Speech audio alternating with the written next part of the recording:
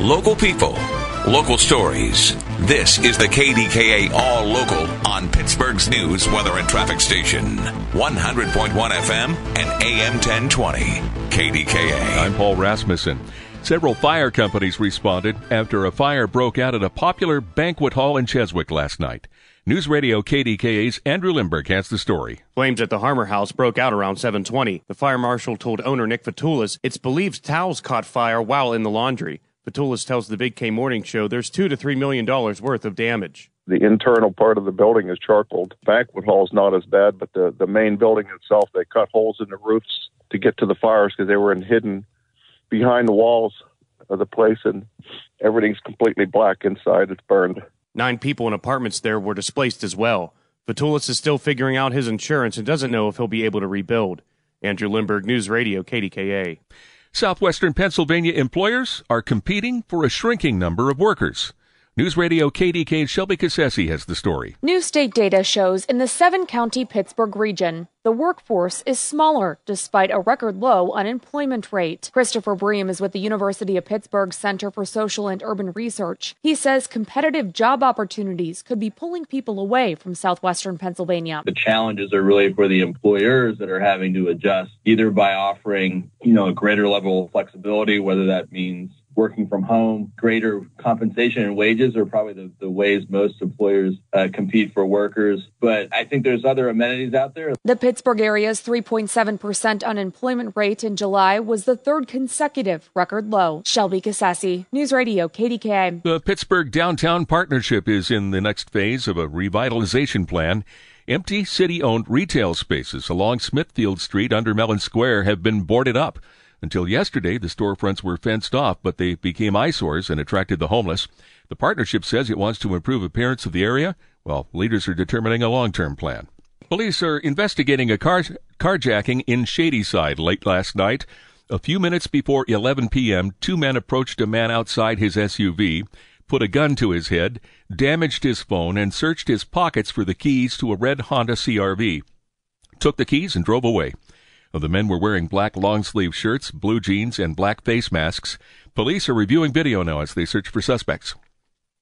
Police are also searching for a missing 11-year-old boy today. Xavier Hall was last seen in Marshall, Shadeland around 5 p.m. Wednesday. He's 4'9", weighs 80 pounds. He has black hair and brown eyes. Xavier was wearing a black shirt with white shorts. Anyone with information about the boy is asked to call 911. There will be added security at Valley High School in New Kensington when they play the Apollo Ridge football team tomorrow night. Authorities are looking for the person behind a social media post with a racist message targeting Valley's team. The Apollo Ridge School District says a juvenile who is not on the football team made that post. There will be added security at Valley High School in New Kensington when they play the Apollo Ridge football team tomorrow night. Authorities are looking for the person behind a social media post with a racist message targeting Valley's team. The Apollo Ridge School District says a juvenile who is not on the football team made that post. Tropical storm Idalia is pounding the Carolinas with heavy rains today. It left a mess yesterday along Florida's Big Bend, splitting trees in half, ripping roofs off hotels, and turning small cars into boats. On the Big K Morning Show, Pittsburgh native Vern said he made it through the storm just fine with little damage in Tampa. Obviously, this one, went up the coast, and, everybody got a little bit of it. But certainly not, not the bullseye of it. Vern says most people who've spent time in the area know how to prepare for hurricanes. People are just moved down here. They're really not as savvy, and they're usually the ones that are out, running, trying to grab supplies at the last minute. But you just have to be ready. Idalia is turning away from the coastal Carolinas and it's heading to southeast Atlantic. It left a mess yesterday along Florida's Big Bend, splitting trees in half, ripping roofs off hotels, and turning small cars into boats. On the Big K Morning Show, Pittsburgh native Vern said he made it through the storm just fine with little damage in Tampa. Obviously, this one, went up the coast, and, everybody got a little bit of it, but certainly not, not the bullseye of it.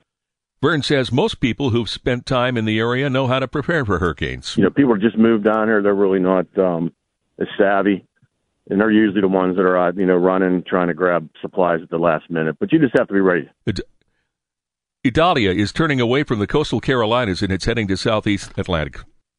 A Westmoreland County man is $1.6 million richer after winning the Match 6 lotto.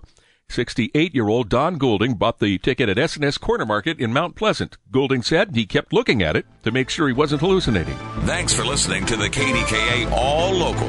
You can follow or subscribe to this podcast in the Odyssey app or wherever you get your podcasts. For the latest breaking news, traffic, and weather, be sure to tune in to KDKA or download the Odyssey app to take us with you wherever you go.